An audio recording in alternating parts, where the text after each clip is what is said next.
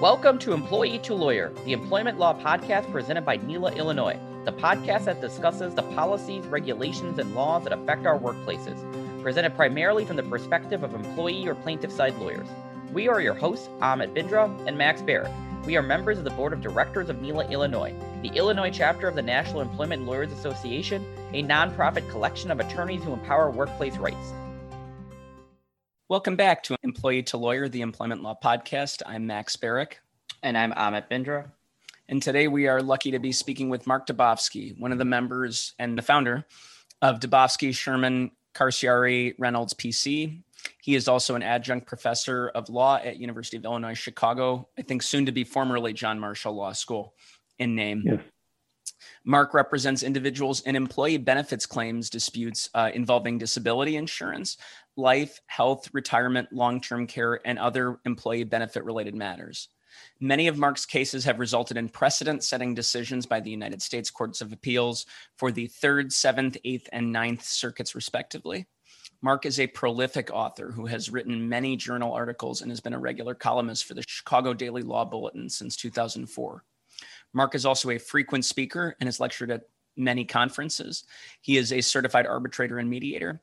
And most importantly, he received his Bachelor's of Arts from the University of Michigan and his JD from the University of Illinois College of Law. Mark, welcome. Thanks for having me on. I figured Max would really enjoy the fact that you both went to Michigan. Yeah, it's a cult. I've heard the University of Michigan described as a cult disguised as a university. So that's where it comes from. I went to state, but as Max knows, I like rooting for Alabama, just mostly because I like winners. So no hard feelings. With the implication being Michigan State is not a winning school.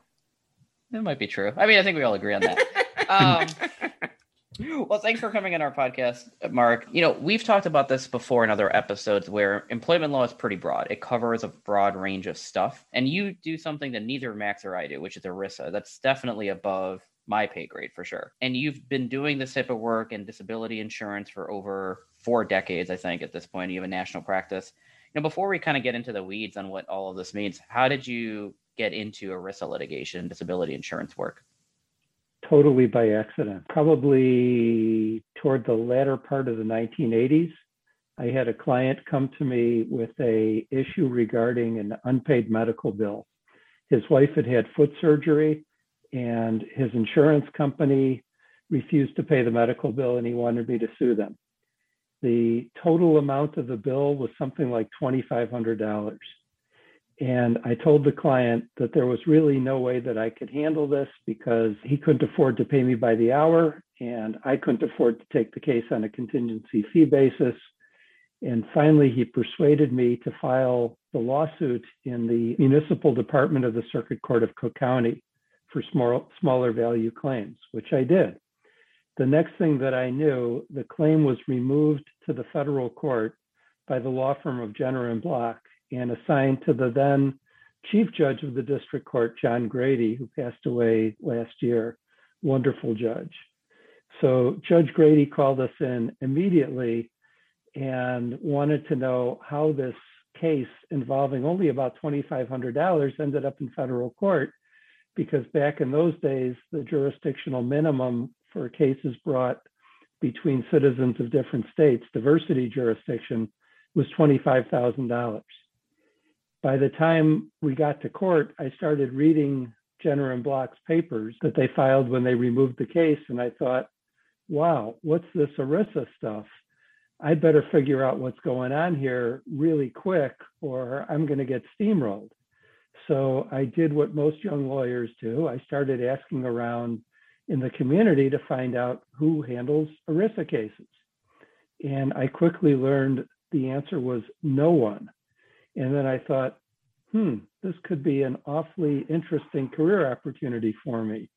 So how do I get up to speed? And I started looking around and I realized that the only way that I could get up to speed was by attending national seminars put on by the American Bar Association and the like. And I started attending seminars. And after about the second one, I realized that the speakers were just as lost as I was. And I figured I could do as good a job as they could. And as each case built on the last one, I felt more and more comfortable. And voila, I had a career. So if in this situation, someone had just written a $2,500 check, your career would be significantly different today. It probably would have happened inevitably because I was handling health insurance and disability insurance denials, but nobody had raised ERISA before that. And the general en bloc removal was shortly after the issuance of a watershed case by the Supreme Court called Pilot Life versus Dedeaux.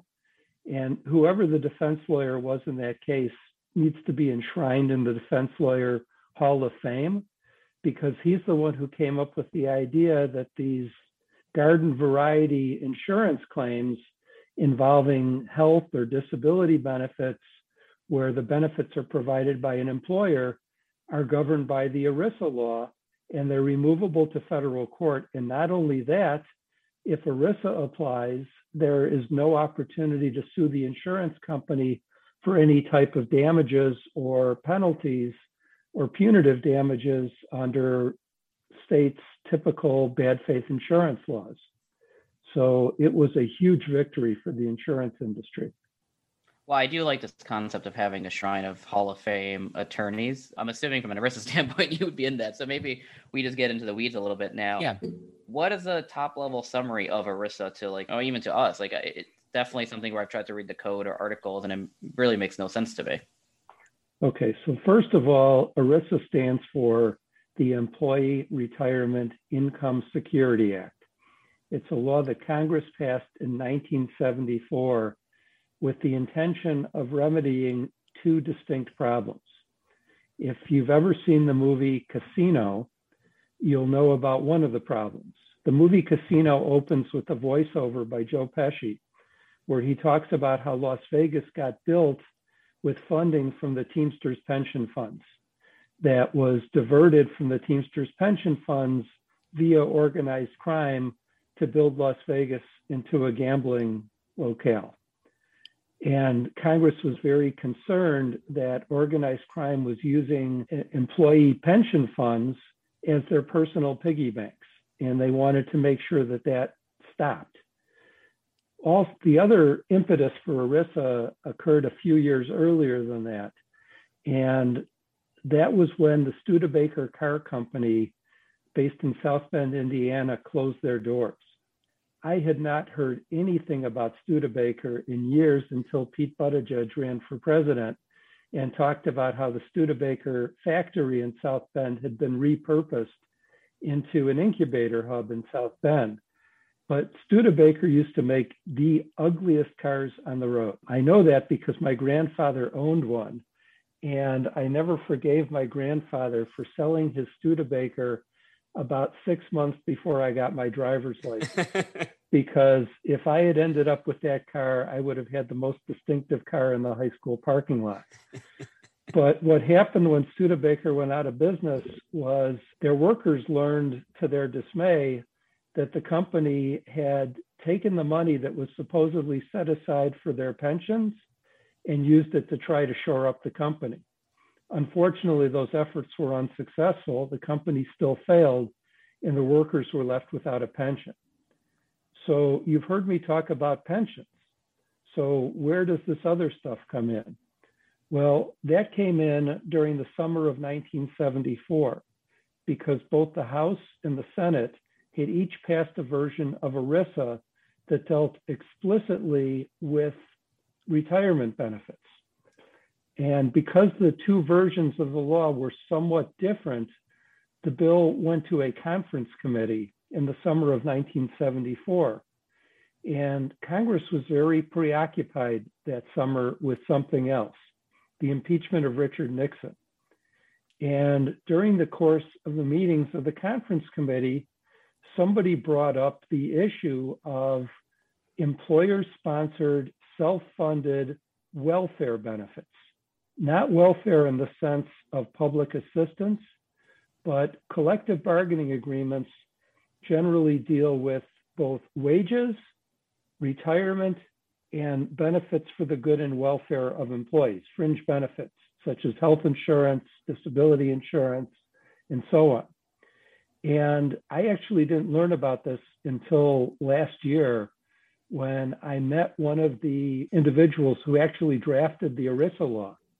And it turned out that the reason that the law was expanded to encompass what the law refers to as welfare benefits is because a lot of the funds that were set up to fund employees' health benefits were used for kickbacks to pay for play schemes and other internal corruption that made those funds insolvent almost from the get-go.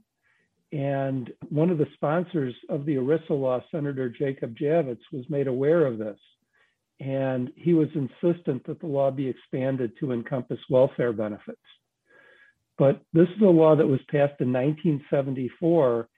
And to this day, it remains probably the most important federal law affecting more people that hardly anybody knows anything about, because it has pervasive impact on pretty much everything but employee salaries. And people don't find out about ERISA until they've had a claim denied.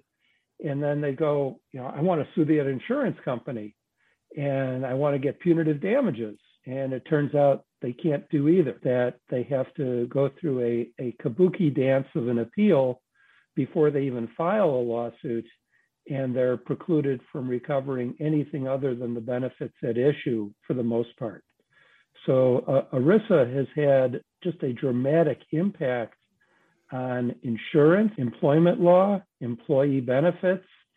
And one of the reasons that it is so complex is that the statute attempted to engraft two disparate areas of law into one: trust law and contract law.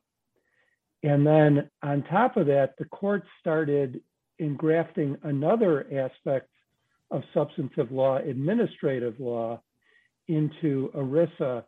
And as a result, there is total confusion by the judges, by the litigants, and especially by the Supreme Court, which every time they take an ERISA case, they seem to make things worse than they were before they took that case. A lot to unpack there. My two biggest takeaways: I love mob movies and organized crime stuff like that. Had no idea. I mean, never put those things together. You'd always hear in those. I was a big Sopranos fan too, and they always talk about these union pension funds getting ripped off. But I never put those things together. So that's a really interesting piece of history that sort of goes beyond and explains this. Number one. Number two, insurance companies are really effective at cabining these things off and making sure that their exposure is limited. I think also about the rule in Illinois about limiting what you can say about insurance in a jury trial, right, in state court, about what kind of insurance coverage there is too. So it's good that this exists. It's also, as you said, Defense Lawyer Hall of Fame for that one, because, So let me just pick up on a comment that you just made, Max. The ERISA law has had huge impact on personal injury lawyers as well because of health insurance. You referenced something that's known as the collateral source rule. Sure. That insurance can't be brought up in front of a jury when somebody is trying to prove their damages for personal injury. But until relatively recently, insurance companies were precluded by states from trying to recoup the money that they had paid to parties who were injured in car accidents or as a result of medical negligence or products liability. And now it's become a really huge part of personal injury practice to deal with reimbursement claims that are brought by insurance companies trying to recoup dollar for dollar what they paid out. And there have even been some cases where the insurance companies have been able to recoup more than they paid out, that they were able to successfully argue that the injured party's lawyer presented their case to a jury that the hospital bills were, let's say, $100,000, even though insurance only paid $50,000 of that because of preferred provider discounts. And the insurance companies have been able to recoup the amount of the bill, the $100,000 in my example. So, not only do they get a free ride on the personal injury claim, they're often able to recoup more than they expended. I remember being a law clerk in law school for a personal injury firm and having to research that issue about whether there were any ways to get around some of those liens that the insurers were able to slap on these cases when somebody was a Medicaid or I think Medicare recipient, if memory serves. I hope I'm not speaking out of school there, but I think that's what it was. And I remember being really frustrated because I was looking at I started digging into federal case law too. And it was just like, yeah, you're not going to get around this stuff. Yeah, the answer is no. And for both of you guys and maybe your listeners out there as well, if you're Star Trek fans, ERISA is like the Borg. The Borg are characters in Star Trek. They're a collective, and before they attack, they announce, we are the Borg. Resistance is futile. You will be assimilated, and that's kind of the way ERISA goes. So the experience that you related, Max, I've heard a similar experience related by a federal judge. So there was one of the early cases that was brought under ERISA was a case called Andrews Clark versus Travelers Insurance Company. The plaintiff was the widow of someone who died as a result of being denied reimbursement for medical care that his doctors thought was necessary. And after her husband died, Mrs. Andrews Clark brought an action for wrongful death against the insurance company for denying the reimbursement for treatment. Travelers, which is now United Healthcare, filed a motion to dismiss. And Judge Young from Massachusetts took a look at the motion to dismiss, called in his law clerks and said, I'm going to deny this motion, write it up. And the law clerks came back a couple of weeks later and said, we're really sorry, Judge Young, but we think that the motion to dismiss has to be granted. And Judge Young said, you didn't research this hard enough. You go back and you research this some more and you give me the answer that I want to see.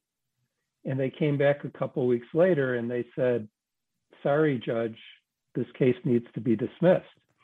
And it's a very interesting case to read because at the end of the opinion, Judge Young related his frustration with the ERISA law and how it precluded a totally justifiable wrongful death action.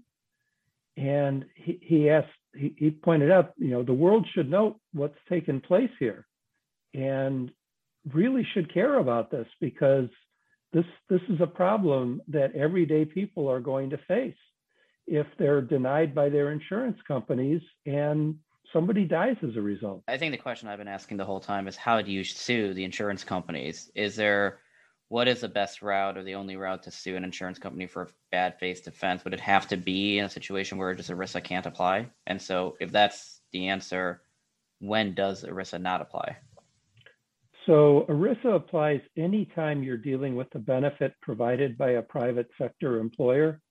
And there are three significant exceptions. One is if you buy the insurance yourself. So if you're self-employed, you go on the exchange and you buy a healthcare plan that's compatible with the Affordable Care Act, or you contact an insurance broker and you buy your own disability insurance. Second exception is if you work for the government, either the federal government, state government, or municipal government, or a public school district. The third major exception is if you are enrolled in a church plan that has chosen to be exempt from ERISA.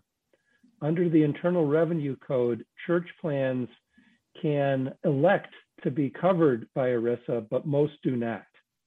So a church plan is more complicated than it sounds. And there's been some recent litigation over this. So obviously, if you're an employee, let's say of the Catholic Archdiocese of Chicago, and you get your benefits through the Archdiocese, that's a church plan. If you work for a synagogue or a mosque, and there are other employees, and you're provided with group benefits, that's a church plan. The complicating issue that's come up has to do with healthcare plans or healthcare providers rather, that either are or were at one time affiliated with religious organizations. Sisters of Mercy, Franciscan Sisters, and so on.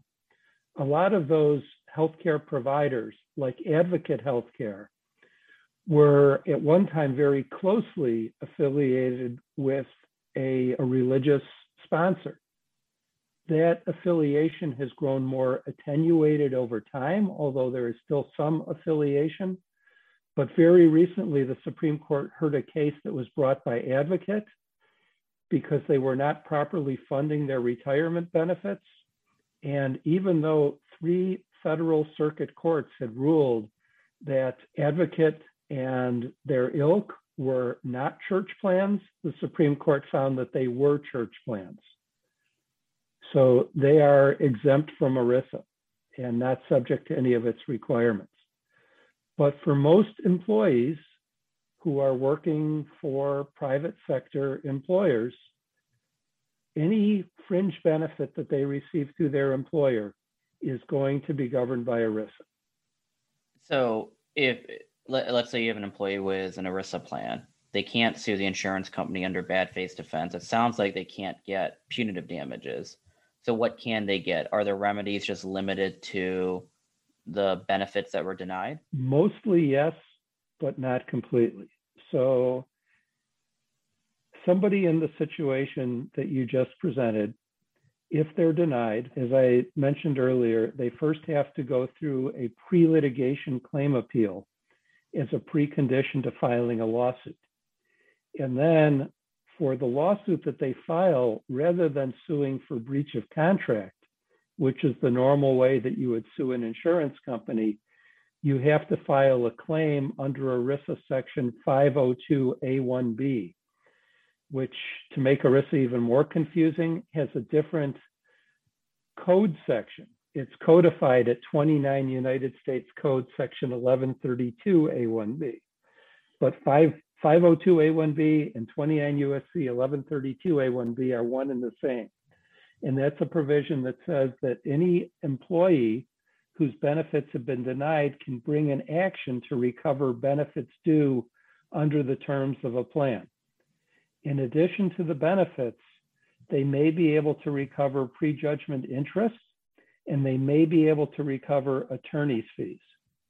But both prejudgment interest and attorney's fees are payable at the discretion of the court and are not guaranteed. And the case law on this varies across the country. And so this is the kabuki dance you were also describing earlier. So walk us through that. How do you even get into court? So there are a number of elements to that question, and I'll save my favorite one for last. So the Department of Labor was charged under the ERISA statute to promulgate a set of regulations dealing with the provision of the ERISA statute that requires that benefit plans give claimants a full and fair review of the denial of their claims. And the Department of Labor has issued 3 sets of regulations since the law was enacted that provide in great detail what information has to be conveyed in a denial letter, what the timeliness is for deciding a claim, and then there are provisions about what an appeal consists of in order to be full and fair. So, for instance, if the claimant has been denied benefits, the claimant has the right to demand that he or she be provided with a complete copy of the insurance company's claim file. The insurance company can't hold anything back. They can't charge for it. They have to provide all of that information. They have to disclose any consultants who are involved in deciding claims and what their credentials are. And then the claimant has the right to submit any information that the claimant considers to be relevant in establishing their entitlement to benefits. And for disability benefits, even after an appeal is submitted, if the insurance company receives further evidence that could be adverse to the claimant is entitled to review that evidence and comment on that evidence before a final decision is reached. The last part that I wanted to mention is that certain judges have taken on the reputation of being what are called textualists, and their judicial philosophy is to strictly follow the text of a statute and not let courts intervene and create remedies and procedures that are not contained in the statute. A known and very famous textualist is Justice Neil Gorsuch. But there is a judge who sits on the Sixth Circuit Court of Appeals, Anul Thapar, who is also a very well-known textualist. And he wrote a concurring opinion in an ERISA case last year, where he questioned whether claimants are required to file a pre-litigation appeal because the statute doesn't say that they are. He said that it can be in the contract, it can be in the insurance policy, but if it's not in the contract and it's not in the statute, then courts have no license to hold claimants to engage in this process. And I found that opinion to be startling and very eye-opening, because it opens the door to a lot about ERISA litigation that is completely judge-made by judges who are kind of feeling their way through ERISA litigation, and they made up rules as they went along. So a huge example is, so you litigate your case to a court, you present your briefs, you argue the case, and the judge says, I think that the decision made by the insurance company was wrong, but I'm not entirely convinced that the plaintiff's entitled to benefits. I'm going to remand this case to the insurance company in order for them to take another look. There is nothing in the ERISA statute that provides for remands of cases. And arguably, not only are remands extra statutory, they are arguably unconstitutional because federal judges are required to issue final judgments of conclusive character. They are not allowed to issue advisory opinions, and remands are advisory opinions. And I have personally tried on several occasions to get the whole regime of ERISA litigation before the Supreme Court. So far, nobody has bitten. I had a case in the Third Circuit that I thought might be a good vehicle for challenging remands. I had a case in New Jersey. The judge ruled that the decision was arbitrary and capricious and remanded the decision to Liberty Mutual Insurance Company. And lo and behold, Liberty filed a notice of appeal.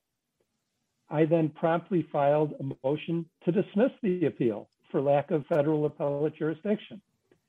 And the court sat on the case for a while, and finally they issued an order saying, file merits briefs, file your arguments on the merits of this dispute.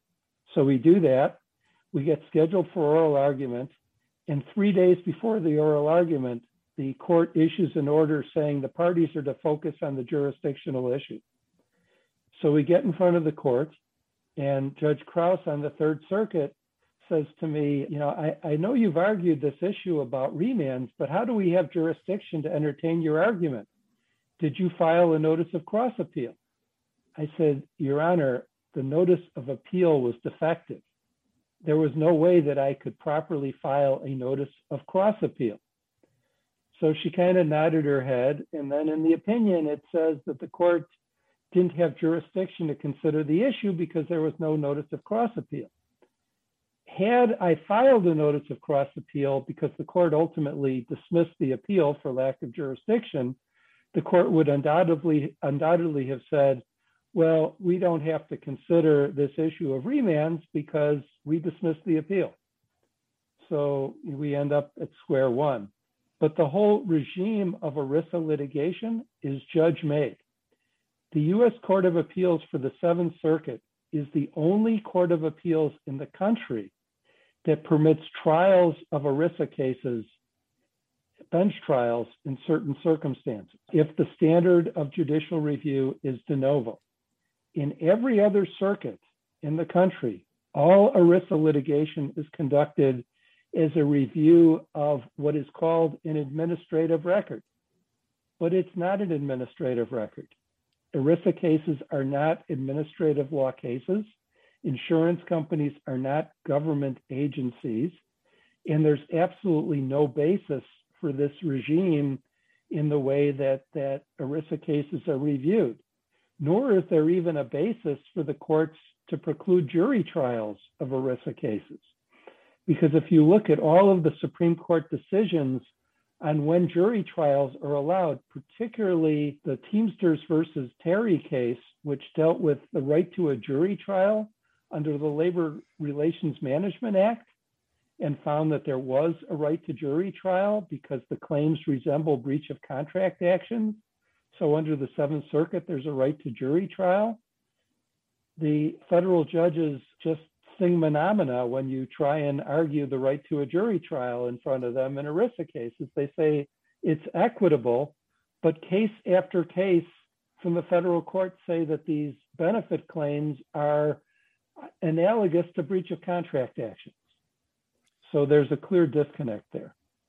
So a lot to talk about there. A couple things jump out. Number one, I didn't take administrative law in law school. And for assuming we have some non-lawyer listeners who aren't just our family members, what Mark is talking about is that not every benefit you're conferred in this country automatically gives you a right to go straight to a courtroom for it. Sometimes you have to exhaust what's called administrative remedies. So I know you used to do Social Security disability benefits, right, Mark? Social Security benefits, for example, go to government hearings, correct, before you can get to a courtroom for it. But at least as I understood it, the main issue here is you're basically conferring government-like authority or judicial authority onto an insurance company over interpreting their insurance contract to confer a benefit or not, and whether they give it. And so these judges, in remanding these cases back to the insurance company, are in effect operating as if it were a government hearing, right? They're treating these insurance hearing processes as if they have the same constitutional authority, right? That is exactly correct. And Social Security is a really good example. And I think that that's precisely where the courts have gone wrong, because the federal courts hear a large volume of Social Security appeals. So in the United States, we have created this regime of administrative law, which is a form of litigation outside of the courts, involving administrative agencies which are either imbued with authority because of their expertise, like the Environmental Protection Agency and possessing expertise with regard to pollution issues, or Social Security disability claims where the agency appoints administrative law judges who are neutral, objective fact finders.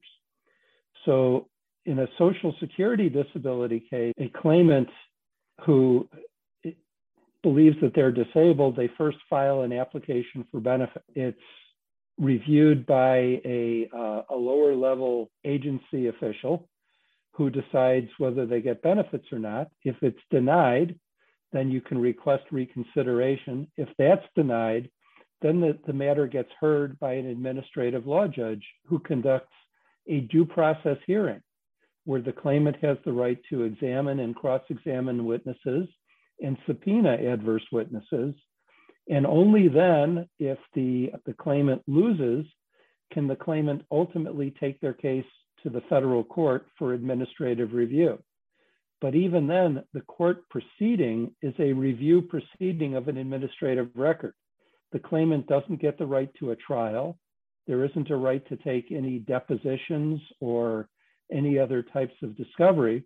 The court reviews the claim with a thumb on the scale in favor of the agency, where their decision is presumed correct unless the court finds that it's unsupported by substantial evidence. So the federal courts with the ERISA cases are viewing these cases as being analogous to Social Security, forgetting the part about how Social Security administrative law judges are sworn officers to act independently and objectively in order to fully and fairly develop the record in favor of the claimant. That is totally not the case when you're dealing with insurance companies that are publicly held companies and have a fiduciary duty to their shareholders, which they may view as predominant to any duty that they owe to ERISA benefit claimants. Well, and this is also someone can get their disability benefits that are owed to them, which is the most egregious part about all of this. And so you're going through this kabuki dance just to get to square one. It sounds like it takes about, several years to get there. And there just reeks of conflict of interest. The insurance companies then get to determine whether or not this falls within how they interpret the policies. And then you go back to the district court to, I guess, kind of figure that out. I remember you and I talked maybe about a month ago, and you'd mentioned that there are sometimes some pretty ridiculous situations and cases that you've encountered. What are some of the more interesting or fun, I don't know if fun is the right word, cases that you've seen out there? I think you once maybe mentioned auto asphyxiation. There might be some other situations as well. There are a whole variety of situations that the best screenwriters in Hollywood couldn't make up. So, one area in which I work is with respect to accidental death insurance, people who die in sudden and unexpected, unforeseen type of occurrences like car accidents. But the number one most litigated type of accidental death insurance claim is drunk driving. The insurance companies push back on that, and most of the policies now have specific exclusions for drunk driving. They also mostly now have exclusions for unintentional drug overdoses. If you're using illicit drugs or prescription drugs contrary to how they've been prescribed. But the next most common litigated accidental death insurance case is autoerotic asphyxiation, where somebody is trying to get some sort of a high to enhance sexual gratification, usually by partially strangling themselves. And every so often things go awry and the strangulation is complete and the person ends up dying. And the courts were receptive to these claims as accidental death claims because, nobody who does this with the expectation that they're going to die. I mean, this is not like committing suicide by self-strangulation by hanging. Right. It is actually an accident, at least from an intent standpoint. It is an accident, but the U.S. Court of Appeals here in Chicago threw these cases for a loop a couple of years ago where they rejected their own precedent and decisions from the Second and Ninth Circuit, specifically dealing with autoerotic asphyxiation. The Seventh Circuit didn't have an autoerotic asphyxiation case, but they had other cases before that laid the groundwork for accepting such claims. And clearly the court was just displaying their moral repugnance rather than considering the law in the way that these policies are written. But where a lot of these cases end up getting litigated is where there are medical considerations involved. So, if you have a heart attack, you might have a heart attack as a result of a shock to your system, but it's not considered to be an accidental death because it's considered a natural death. You've died from a natural disease process. Or if you're hospitalized and you undergo surgery and the surgery doesn't go well and you die on the operating table, there isn't an accidental death insurance claim because it arises out of a natural cause. But there have been other cases where if you have an accident, I handled a case where somebody tore his Achilles tendon playing pickup basketball. He had surgery to repair the Achilles tendon and died shortly afterward from a pulmonary embolism. And the insurance company argued that the pulmonary embolism was due to the immobility following the surgery. And the Court of Appeals flatly rejected that the chain of events was triggered by the accident. Or there are cases where somebody has an underlying medical condition and they've fallen into a body of water and they drown. And the lead case on that defining that as a compensable accidental death is a decision written in the 1890s by an appellate judge on the Sixth Circuit Court of Appeals, who later went on to greater fame. And that judge was William Howard Taft, who later became President of the United States and then Chief Justice of the United States. So these cases have been around for a while. And just so I understand this piece correctly then, so there might be a circuit split right now on whether or not auto asphyxiation is an accident. So we could get like a Justice Gorsuch opinion in the next couple of years deciding the circuit split. That is very possible. And David Carradine will be avenged if you can bring this case, Mark. Perhaps. I gotta say, I mean, we're recording this. I really wish we were going to post a video of Max's face during parts of this, because he just lost it. I've never seen him lose it like that before. I didn't know we were going that direction. I kind of did. So I didn't tell you about this beforehand on purpose. Oh my God. I'm at, Mark, part of this is Amit messes with me. So bless his heart.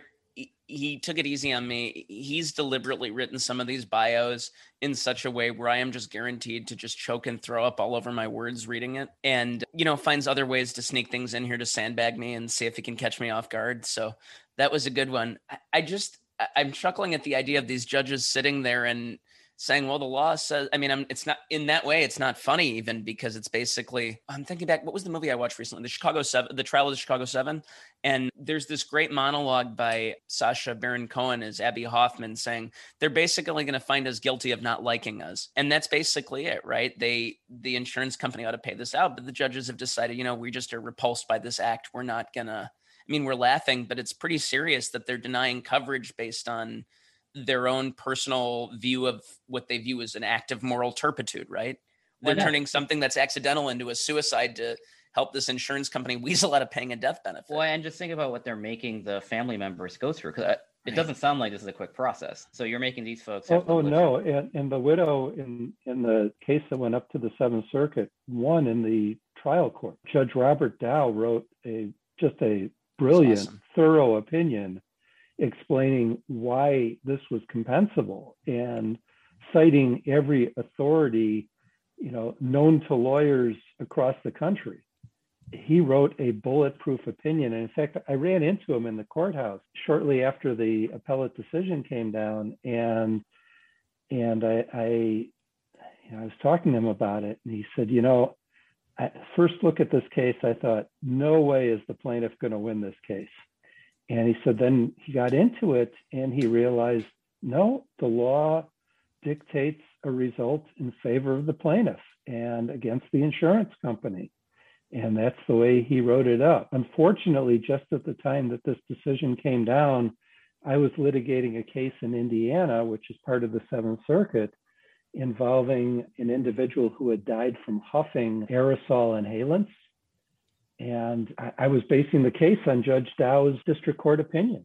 And the appellate decision just blew the case out of the water. As an aside, I think Judge Dow is awesome. He's by far, I found to be one of the most reasonable and just intelligent and well-reasoned federal judges we have to offer in the Northern District. And beyond just being sharp, he's kind and reasonable to deal with as an attorney, which is really... Well, and from a practitioner standpoint, that's how it should be. You may have preconceived notions going into a decision, but the analysis and the case law is what it is, and he followed it the way it should have been followed. On the other hand, sticking with Judge Dow, he wrote an opinion in one of my cases called Holmstrom versus MetLife. It was early in his tenure as a federal judge. He wrote a 54-page opinion finding in favor of MetLife on an arbitrary and capricious standard of review, and I got him reversed. It was the first time he had ever been reversed as a federal judge. So, judges don't always get it right, and courts of appeals don't always get it right, but they got it. The Court of Appeals got it right in the Holmstrom case, and they got it wrong in the autoerotic asphyxiation case. And Judge Dow still talks to you, so that's good too. He does. He does. All right, Amit, you're up, buddy. All right, so we, at the end of every episode, are trying to do a shout out of the week, just something nice to end these episodes with, especially right now with a pandemic. It can be a book, a TV show, it can be a person, it could be Judge Dow, it could be a child, anything you want to shout out that could be TV show, could be anything. So what's your shout out of the week? So my shout out of the week is still related to ERISA. My shout out is to William Acker Jr., who was a federal judge in Alabama who passed away a couple of years ago. And it was one of the great privileges of my life to have gotten to know him. Unfortunately, I didn't get to know him until his later years. But Judge Acker was super brilliant. He's a graduate of Yale Law School. He tried cases across Alabama and Mississippi, every kind of case imaginable before he became a federal judge. And he was appointed to the federal bench by Richard Nixon because back then the Democrats were Republicans and the Republicans were Democrats. And he was a Republican for Nixon. And there weren't that many in Alabama then, and that's how he got appointed. But when he got his first ERISA case and was so bamboozled by what the insurance company was arguing, in his opinion, he wrote that he thought that ERISA stood for everything ridiculous imagined since Adam. And he subsequently wrote a law review article where he remarked on that opinion, where he said, when I wrote the opinion in that case, I thought that there was something redeeming lurking somewhere in ERISA. But he had since concluded that ERISA was irredeemable and that there was absolutely nothing redeeming about the ERISA statute, and Congress ought to start over again because the cases had just gone so far off the mark from what Congress appeared to intend, because the statute is written from the perspective of protecting the employees. And the way that the courts view it is that it protects employers.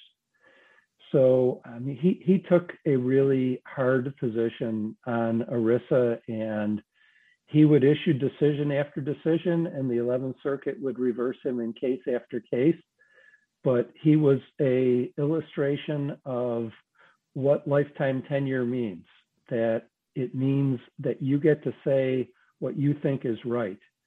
You know, no federal judge ever got impeached or removed from the bench because they got reversed.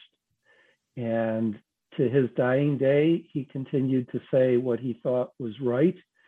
And I had just tremendous admiration for Judge Acker, and I miss him immensely. I miss the opportunity to pick up the telephone and call him and just talk about something that happened, because he was always a wonderful audience and he was a wonderful storyteller himself. You know, us Yankees got nothing on Southerners as far as the ability to tell a good story. And in his last years, he wrote a number of vignettes about experiences that he had had in his trial lawyer career, and he shared a number of them with me, and I've kept them and I've treasured them. So my shout out goes to William Acker Jr. That's wonderful. That's really awesome. Thank you. And you're right. Southerners are much better at storytelling than us Northerners. Mark, anything you'd like to plug before we let you go today? Nothing specific. You know, I mentioned before we started that there are some COVID angles to my practice. Sure. So I would like to mention those. Go for it. So, you know, going back to the accidental death cases, which we had talked about, unfortunately, COVID deaths are almost never going to be considered accidental deaths. However, they may be considered compensable under workers' compensation laws. If you have an occupation that particularly exposes you to the virus and you've been exposed more likely than not in the course of your work. But where we're starting to see COVID cases come up in our practice, we're starting to see some health benefit denials for treatments, but we're also starting to see disability denials. And the media has extensively covered the population suffering from what's called long COVID or long haul COVID, Long haul. where even after they've recovered from the initial infection, they've had persistent symptoms, which have precluded them from working, and insurance companies are being very resistant to that. The other wave that we're expecting to see is a wave of mental health claims regarding disabilities that are COVID related, from frontline healthcare workers and first responders who have had to deal with unbelievable illness and death that they never expected to see in their career, and it has been nonstop. And also from people in the general population who have been sort of cast adrift over the last 14 months or so and are suffering from depression and anxiety. And one of the issues that we deal with in our practice is that while healthcare requires that there be parity in treatment between mental health claims and claims for physical illnesses, disability insurance is allowed to flagrantly discriminate against mental illness. And it is almost ubiquitous that disability insurance policies limit the duration of disability payments for psychiatric conditions to no more than 24 months, even if the disability is persistent, and that needs to be changed. Fortunately, there are some legislative initiatives in Illinois and elsewhere. That discrimination is flat out illegal in Vermont. It is flat out illegal in Canada under their human rights laws.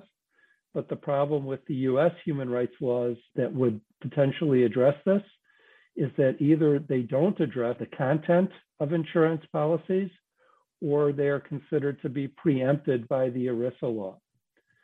So that problem needs to be fixed. And one of the legislative initiatives is aimed at amending the Illinois Human Rights Act to not only encompass the content of disability insurance policies, but also draft the proposed legislation in a way that would avoid ERISA preemption.